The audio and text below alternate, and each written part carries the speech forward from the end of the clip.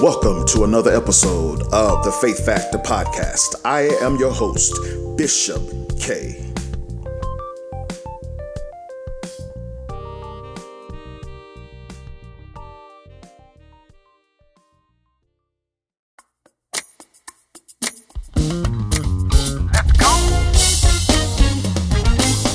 Christ in you, the hope of glory.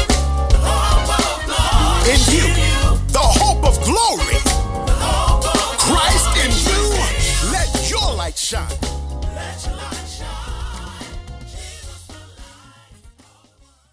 Grace and peace. Today I want to come from the Gospel of John, chapter 6, beginning at the 60th verse down to the 65th verse.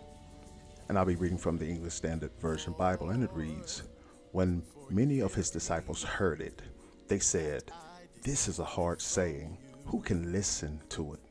But Jesus, knowing in himself that his disciples were grumbling about this, said to them, 'Do you take offense at this?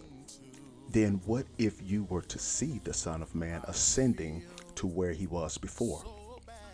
It is the Spirit who gives life. The flesh is no help at all. The words that I have spoken to you are spirit and life. But there are some of you who do not believe.' For Jesus knew from the beginning who those were who did not believe, and who it was who would betray him. And Jesus said, 'This is why I told you that no one can come to me unless it is granted him by the Father.'"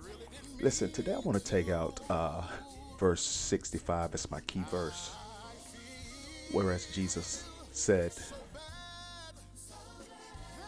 "This is why I told you that no one can come to me unless it is granted him by the Father." I want to use as a subject or thought today, the Father draws you. Throughout Jesus' ministry on earth, he never seemed intimidated by the crowds. Instead, he looked into the multitudes and focused on those who his Father was sending to him. Jesus knew that because of sin, no one naturally seeks after God. Sinful man's inclination is to hide from God, rather to come to him. Therefore, whenever Jesus saw that the Father was drawing a person to himself, Jesus immediately began relating to that person. My friends, Jesus observed the great lengths to which the despised tax collector Zacchaeus had gone in order to see him pass by.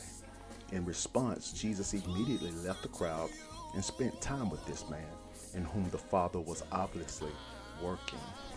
Likewise, every time the disciples experienced a new insight into the truths of God, Jesus recognized that it was the Father who had been working in their lives.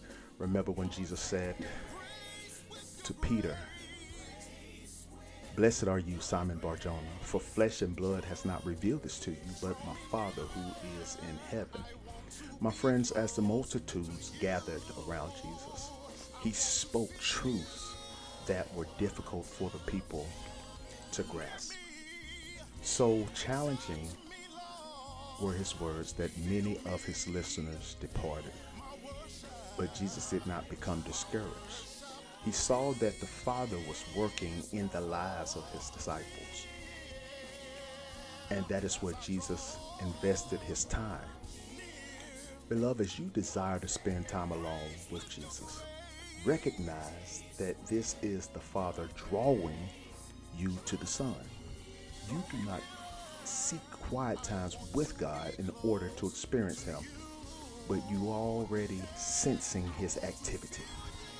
As you read the scriptures and pray, trust that God will honor your response to his leading by teaching you more about himself. And beloved, even as you go up to verse 44 of chapter 6, this passage of scripture just caught my attention because oftentimes we seem to miss this. But the scripture says, in verse 41. So the Jews grumbled about him because he said, I am the bread that came down from heaven. They said, is not this Jesus, the son of Joseph, whose father and mother we know? How does he now say, I have come down from heaven? Jesus answered them, do not grumble among yourselves. And verse 44, here it is. No one can come to me unless the Father who sent me draws him, and I will raise him up in the last day. And beloved, the Greek word for draw is helkuyu. Helkuyu. And helkuyu comes from the definition meaning to drag, to force. Helkuyu. So we cannot even come to God unless he draws us, he drags us, and that is through the Holy Spirit. Because, beloved, we cannot save ourselves. We cannot and will not be able to do that. We cannot save ourselves. So one thing I want you to remember is that if there's a tugging on your heart, if there's a pulling in your spirit, don't resist. Just submit and surrender, and God will do the rest. Something about the drawing and God giving access to himself. Many people will turn as they did in Jesus' day because they cannot accept his truth. They cannot accept his word. But I just want to encourage you